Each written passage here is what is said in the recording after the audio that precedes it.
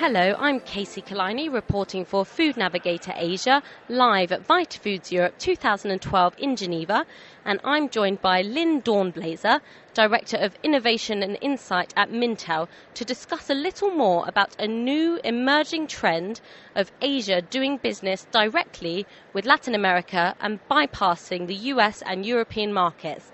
And Lynn reckons this is a trend set to stay. Well, it used to be that we would see products go from Asia to Europe or Asia to North America, but now what we're seeing instead is we're seeing Asia and Latin America, as you said, working together, importing and exporting products directly with one another as opposed to going through Europe or going through North America. And there are a lot of things going on with that. It can be more advantageous for both parts of those markets to trade with one another in terms of raw materials, in terms of pricing, in terms of tariffs and the ease of importing and exporting. And then there's also sometimes a bit of a political situation that can be overcome as well. In the U.S. market, for example, U.S. consumers are still very fearful related to food scares, and they associate that quite often with China. But that fear doesn't really exist in Latin America, making Latin America an easier market for China to enter. So we see that shift being really extraordinary and substantial, and it isn't a shift that's temporary. This is something that is going to be continuing, that signals a fundamental change in terms of how countries do business with one another.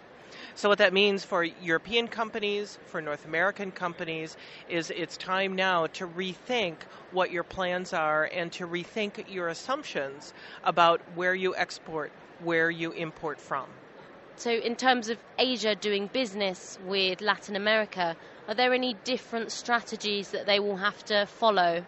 Well, of course, all the language issues are quite different, but also depending on what market in Latin America, the markets in Latin America are often quite bifurcated, where in many countries you have a small yet extremely powerful part of the population that controls much of the wealth, but a very large part of the population that does not.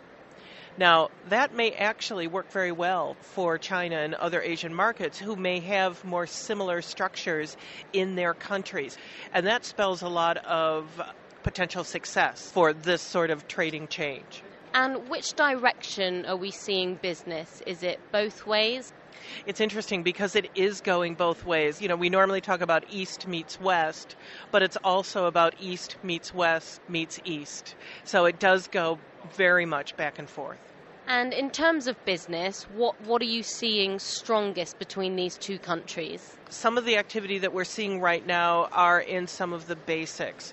So more basic snack type products, noodle meals showing up in Latin America, for example, which is something that we've seen for kind of a long time, but it's really increasing. Something else that we see as well is in many markets in Latin America, it's very common to have candies that are both sweet and hot.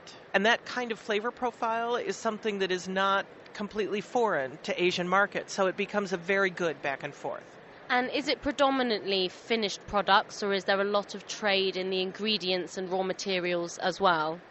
Yeah, it's a little bit of everything. Most definitely finished products for consumers, but we are seeing more and more ingredients moving back and forth as well. Thank you very much, Lynn, and thank you for listening to this Food Navigator Asia podcast live from VitaFoods Europe 2012 in Geneva. I'm Casey Kalini.